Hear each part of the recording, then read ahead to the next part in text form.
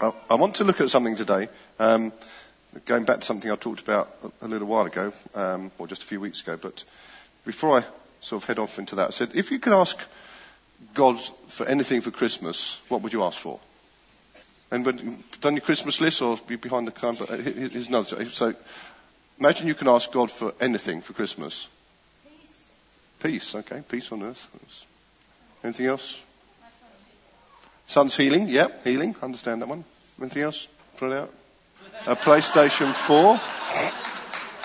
Now we're getting serious. Now it's all right. So, PlayStation 4. More revelation. Okay, more revelation. That's good. Okay. Well, let's read from a passage in 1 Kings chapter 3. This is when Solomon's become king, following on from King David.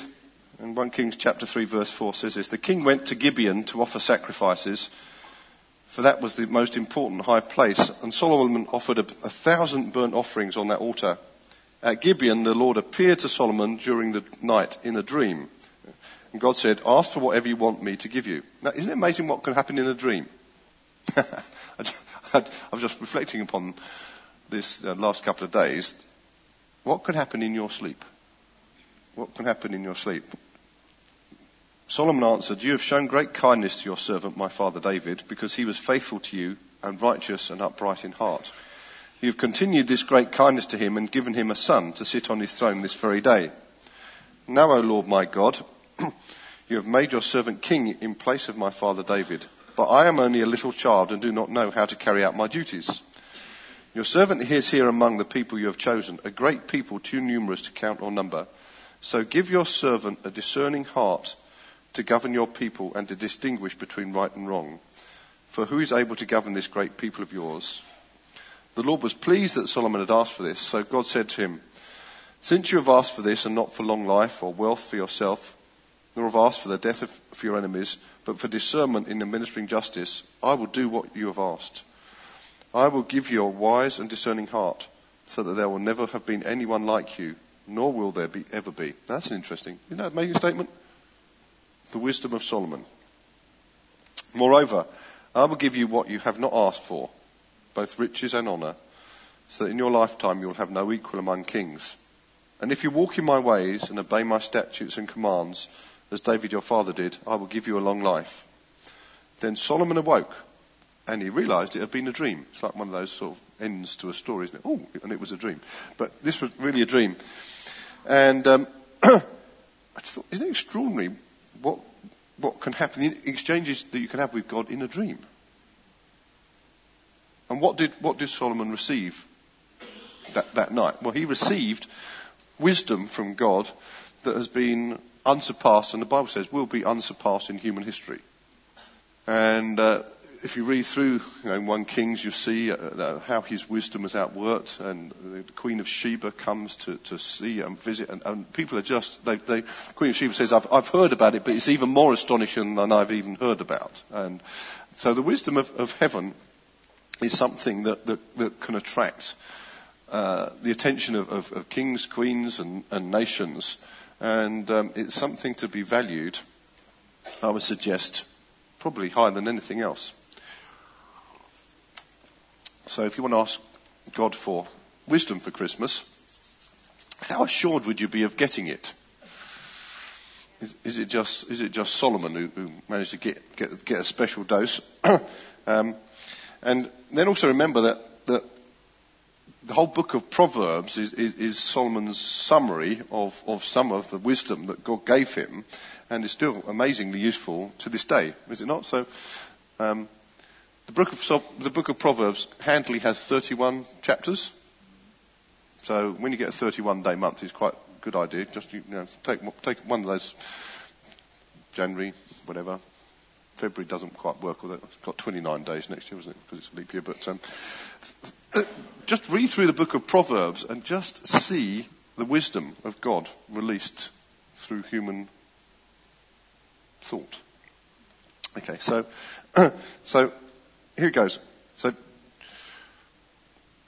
Proverbs 3, just as an example, Proverbs 3 says, blessed is the man who finds wisdom, the man who gains understanding, for she is more profitable than silver and yields better returns than gold. Want a good investment? Wisdom is a fantastic investment because it sets you up for eternal riches. So James chapter 1 says this: if any of you lacks wisdom, he should ask God. So does anybody like more wisdom? Because I'm in. More wisdom. More wisdom. And what I want to suggest to you is that wisdom, sometimes we just think, well, I need wisdom because I've got some problems to face. And wisdom is not just problem orientated, it's creative orientated. Again, it tells us in the Bible that wisdom was there at the moment of creation. It actually talks about wisdom being the tool that God used in the process of creation. So what we're talking about, because I think some people say, I need wisdom because I've got all these issues that I'm facing. Well, actually, it's a lot bigger than that. The wisdom of heaven can release the abundance of heaven in a way that we have never known it before. Is that making sense to you? So 10 years ago, God said to us, I'll place you at these gates of the city. We had no idea what that meant. We had some idea, we thought it could be the city of London. There was no idea that this was going to be a city. His wisdom, which we then chose to follow and pursue, has released us into a measure that we would have never have dreamed of before. And the opportunities that come with that. So, if you lack wisdom, I suggest that we all need more wisdom, not because of problems, but because of the potential that wisdom releases in and through our lives to be a huge blessing to the world around us. How do we change the world? By blessing it. God's promise to Abraham was, I'll bless you, and then through you I'll bless all the nations of the world. That's good, isn't it? How much blessing can you contain? Lots. You can have lots, can't you, Julie? Yes. And as I taught you, one of the keys is keeping on being filled in a way that's overflowing. Remember, I used a bottle last time, but see, when will this get full? Well, God's measure is not just when it gets to the top, it's when it flows over. And if I keep pouring into that container, there is no limit to how far that can spread. And I can't remember who I was teaching this week, some people saying that some people think of being filled with the Spirit as a top-up. You know, when you get a bit dry, a bit empty, and get a top-up so you get full. That's not the biblical concept. The biblical concept of being full is that you're always full to overflowing. Don't wait until you've got a bit empty. You think, not much left in there. That's a mistake in Christianity. I think I need some more of God now because I'm running a bit dry. No, the answer is you don't get dry in the first place. Just keep on being filled and overflowing. And this is my sort of dream at the moment that I'm sick. That I want to be so filled with wisdom overflowing that actually the nations will think, wow, look at those guys. They've got the answers for look at that creativity. Wow. You know, I think I've said this before. I dream of a vaccine that will wipe HIV/AIDS off this planet. Well, that heaven's got that. You know, that it's waiting to be poured out of heaven. Educational sort of wisdom. See, I'm dreaming of a time when going to school is a delight for teachers, parents, and children. That'd be a good day, wouldn't it? Where healthcare is not so overpressured, but health is something that gets enjoyed. There's a lot for us to do. The Christian life is not just about seeing people saved from their sin. It's about creating life around us in ever-increasing measure. And in order to get that, you need to get wisdom. Okay? So, if you ask God, it says this, you should ask God who gives generously to all without finding fault, and it will be given to him. See, that's the character of God. You know, God is generous, and he's not there to find fault with you. Most people are very good at finding fault with themselves, which thinks that disqualifies them from receiving from God. You with me on that? So I find a lot of people, No, God gives generously to all without finding fault. And then it says, when he asks, he must believe and not doubt. He must believe and not doubt that God is generous. I'm not out to find fault with you. Because he who doubts is like a wave of the sea, blown and tossed by the wind. That man should not think he will receive anything from the Lord. He's a double-minded man, unstable in all he does. And that's quite a strong statement. If you say, hold on a minute, he says, it will be given to him, but then that man won't receive anything. The problem is, a lot of people, they believe in the generosity and the grace of God, and then having got hold of that, they then think they somehow have to earn the extra. You, rather than receiving because it's just God's grace generously given to you without finding fault, you suddenly have to think, well, I have to be up the game to get the no. All you have to do is keep on receiving, because He's generous and He gives generously without finding fault. Okay, so if you ask God, He will give you wisdom. And I would say, over the course of my life, I've prayed for wisdom more than anything else. And I continue to pray for God to give me wisdom. And you know what? He continues to give us wisdom. Why? Because He hasn't got a shortage. There's no lack of supply on His part. But what is important, if we turn forward to James chapter 3, is that we understand that we get the right sort of wisdom. Okay? So, who among you is wise and understanding? James chapter 3 verse 13. Let him show it by his good behaviour, his deeds done in the gentleness of wisdom. But if you have bitter jealousy and selfish ambition in your heart, do not be arrogant and so lie against the truth. This wisdom is not that which comes down from above, but is earthly, natural, demonic. That's strong language, isn't it? Shall I say that again? If you have bitter jealousy and selfish ambition in your heart, do not be arrogant and so lie against the truth. This wisdom is not that which comes down from above, but is earthly, natural, demonic. For where jealousy and selfish ambition exist, there is disorder and every evil thing. Don't want that sort of wisdom. It's regarded as wisdom, but it's not coming from the place you want it to. See, when God gives wisdom, this is what it looks like. The wisdom from above is first pure, peaceable, gentle, reasonable, full of mercy and good fruits, unwavering, without hypocrisy.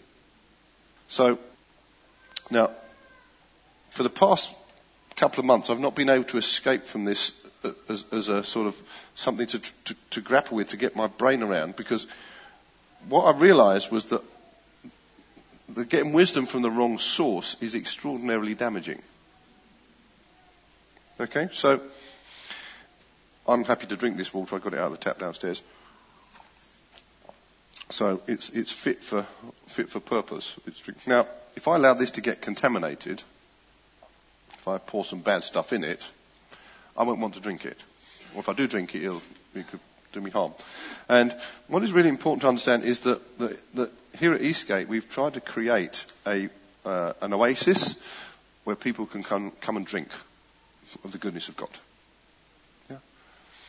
It's a place where He is present, and a lot of people come here, and there's refreshing. We do ourselves, hopefully, and you get used to being in an environment where the presence of God is manifest, and we enjoy it. And I was chatting to somebody saying, it's almost like this is our normal. Well, yes, it is our normal, hopefully, but don't take it in that sense for granted, and treasure it, what God is doing here.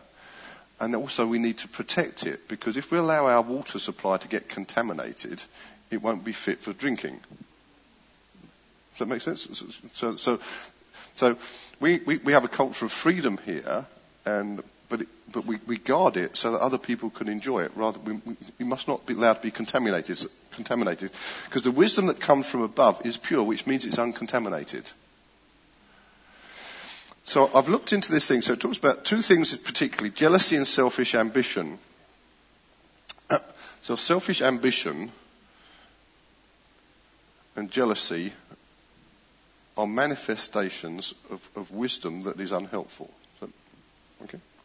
So like I mentioned to you, coming through Geneva Airport, I went and had a look at the Rolex watches. I don't know anything about Rolex watches, really. I just thought I'd go in and have a look. I had no intention of buying one, because I've got a nice watch anyway, and I thought they'd probably be more expensive than I wanted to pay. And once I saw there was no price tags, I was pretty certain they were more expensive than I wanted to pay. So I thought, okay. But I tell you what, if somebody offered me a Rolex watch on the street, I would not be able to tell you whether it's a proper Rolex watch. I've been offered Rolex watches in Mexico. I was. Now, I was pretty certain it wasn't by the fact that the street vendor was sort of a Rolex watch for, I can't remember, not a lot of money. And I don't think that's really a Rolex watch. But I would have no idea. See, how do you know something's counterfeit? Well, you don't know something's counterfeit if you actually know the real thing. Yeah. It's what? It's not valuable. Yeah. See, it's interesting. Do you know how they train people to recognise counterfeit banknotes? They study the real ones. It's the only way. So the only way you can really work it out is if you know what the genuine article is. Then you can recognise when it's not. Yeah? So this is why understanding what heaven's wisdom is really important, that we understand what heaven's wisdom is like, and understanding what selfish ambition looks like. Because, again, I said this a few weeks ago and I'm coming back to it. See, the problem with this concept of that selfish ambition is bad is you can think then all ambition is bad, and that's not true. See, often the devil is a liar, and he counterfeits things. And he counterfeits things, there are two purposes for that. He counterfeits things to try and sneak something false into the environment. Yeah? But he also counterfeits things so that you get fearful about it so you don't recognise and use the real thing. Makes sense? So that because this, don't want to touch that, that's bad, it then makes you fearful about the real thing. So we do need to understand how you have wisdom and ambition sitting alongside one another. So let me go into that with you briefly, because the Greek word for selfish ambition is basically, where is it? I've lost it here. It means aiming for political position. It's using. Let me find it. It's a Greek word called erytheia, and it means this desire for position and influence, particularly in a political realm, where you manoeuvre yourself to be noticed, to be promoted, to be uplifted. So the ambition, what I call the ambition for position, that ambition to actually be created. Now, elsewhere in the Bible, it tells you to be ambitious for things. So in 1 Thessalonians 4:11 and 12, it says, "Make it your ambition to lead a quiet life, to mind your own business, and to work with your hands, just as we told you, so that your daily life may win the respect of outsiders, and so that you will not be dependent on anybody." Now, you might think, that doesn't sound very ambitious, to lead a quiet life. But what I want to pull out that is, you know that every day of your life you can be ambitious with, because every day, and it says this, because you gain the respect of outsiders, every day you have an opportunity to touch other people with the kingdom of heaven. There isn't one day that goes by, generally, where you won't have some interaction with somebody. If you live on a desert island, but even there they might have Facebook, I guess. Paul made it his ambition to preach the gospel when nobody had preached it before.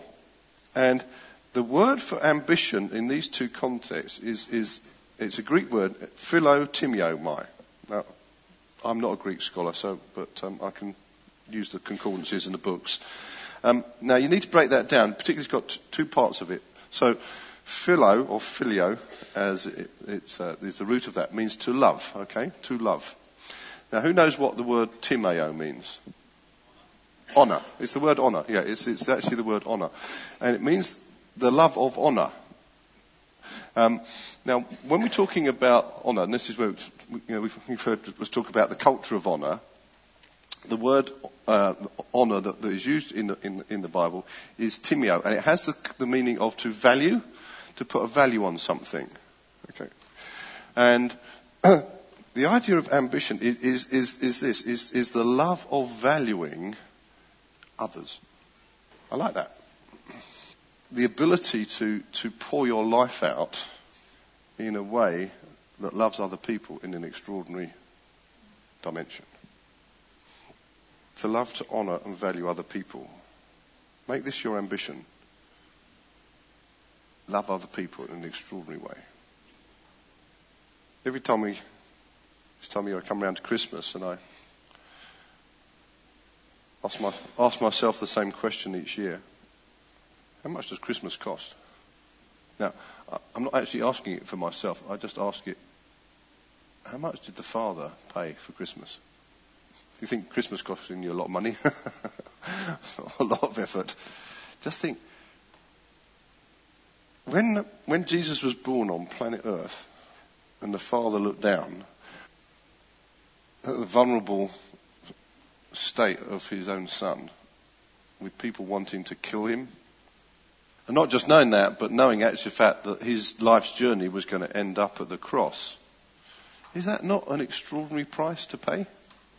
God so loved the world that he sent his son. That is amazing. But, he knew that. He knew the cost of Christmas before the foundation of the world. It didn't just suddenly catch him out. He was willing to pay that price. And Jesus also willing to pay that price. Why? Because of the value they place upon every human being on planet Earth. God loves you that much. Isn't that amazing? You've gone quiet on me. Imagine I gave you £1 million for Christmas. That'd be fun, wouldn't it? It's not likely to happen, but so don't start the queue at the end of the meeting, all right? If I could give you £1 million, could you spend it? You're working on it, aren't you? Just thinking, yeah, brain's starting to tick over.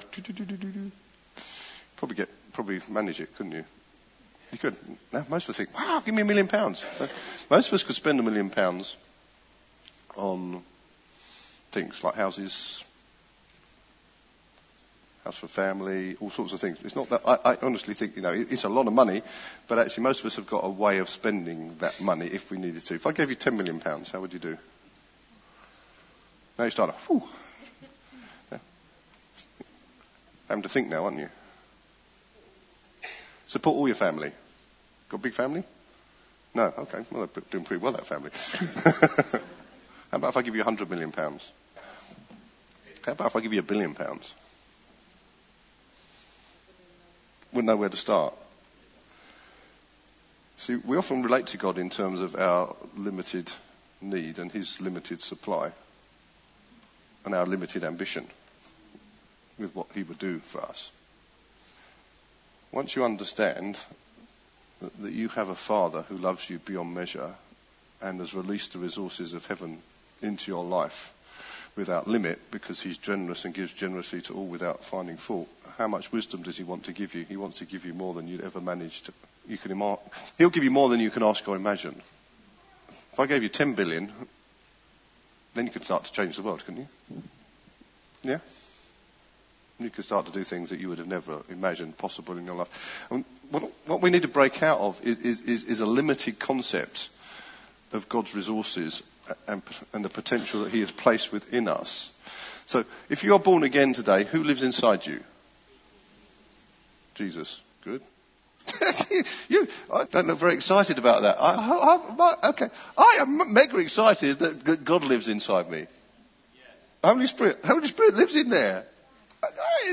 Wow. Is that not exciting? Oh yeah, that's good. Yeah, I'm thinking about turkey and all those Christmas presents to buy. Oh, no, I just told you something, mate. You have the God of the universe inside you. Does he have any limits? No. So you don't either. You should get ambitious with your life. Get ambitious. Start to dream. On the day of Pentecost, God poured out Holy Spirit. What did he give? Dreams and visions. What happened to Solomon in a dream? Whoa. Something that is still referred to in all of the world, that Solomon would be regarded, if you put name Solomon and wisdom go together. throughout the world. The wisdom of Solomon is something still referred to. How did it happen? When did it happen? Happened in a dream. How many are you going to go to bed tonight and sleep? Seriously, maybe if you like night shift, you go to bed. How many are you going to sleep within the next 48 hours? Hopefully all of us. If you're a mum and you're struggling, we'll pray for you. I was surprised that none of you came up with what you wanted for Christmas was sleep. What potential is simply within going to sleep with God? How ambitious are you for your night times? What can God accomplish while you're sleeping? Oh no, I just need rest. That's all it's all about. No. It's not just about getting rest because you've had a tiring day. It's a time when you can encounter God in the most extraordinary form. Because your logic won't get in the way. See, and what we need to get beyond, and this is why it's important to understand. See, if I gave you £1,000, you'd have absolutely no trouble getting rid of it. Because actually we've got needs. We have needs. But Christianity needs to go way beyond our needs, out to loving the world with the extraordinary extravagance of God. That's what Christmas is about. God loved the world with an unbelievable extravagance of himself. I love Christmas. I love the Christmas story because it tells me who God is and how much he loves this world. And my ambition is to be like him. And I guard myself, and I guard myself as best I can from selfish ambition. Now, it's very difficult sometimes to know your own motivation, isn't it? That's why you need good friends around you. We don't exist in isolation. And so one of the ways to guard yourself against selfish ambition, which is really important, is being very open to correction. Who do you allow to correct you? How easy are you to correct? Well, yeah, Jesus and God is a good answer. I don't normally have much argument with Jesus and God, but it's when somebody else comes it's when somebody else comes along and has a word with me. I'm not perfect. I know I've got perfection inside me, God, but actually that working is still in some ways imperfect. Got any questions about that? You could ask Kim. But I need to be, because it's very difficult sometimes to know your own motivation, isn't it? Yeah. And if I gave you £10 million, it would test it out. That's for certain. The spiritual riches in this environment test out stuff. They really do. How will you use the spiritual riches that God is pouring out in this place? Because it's very easy to do it either way. So the spiritual riches God is pouring out in this place, we're meant to be ambitious to take hold of them and pour them out into other people's lives for their benefit, not take them to build ourselves up into some position of Christian preeminence. So that's really important. But some, it's difficult. We need other people who can come alongside us and say, hold on a minute, Pete. Are you sure about that? What's going on there? So we take it really seriously to guard this environment from selfish ambition. But being aware that all of us can be a bit like that. Yeah? But I don't want you to be afraid of being ambitious. Not because of that. Do you understand? This is what I'm trying. That's why you need wisdom from heaven. And friends alongside you will be alongside and say, come on, let's go together. And the best way that I know of discerning this is be honest with yourself. Do you need to be noticed? We all like being noticed, don't we? What happens when you're not noticed? that is a test. What happens when you're not noticed? Do you still keep loving? Do you still keep pouring out? Because the ultimate security is my position in Christ. Because he's seated me with him in heavenly places. And that's true for all eternity. I cannot gain a higher position than he has already given me. There is no point in aiming for a higher position. I've already got the highest. And so have you. Exactly the same. There's no competition as to who's got the highest place. Jesus always wins that one. He's the name above all names. But you know what? He's seated us with him in heavenly places.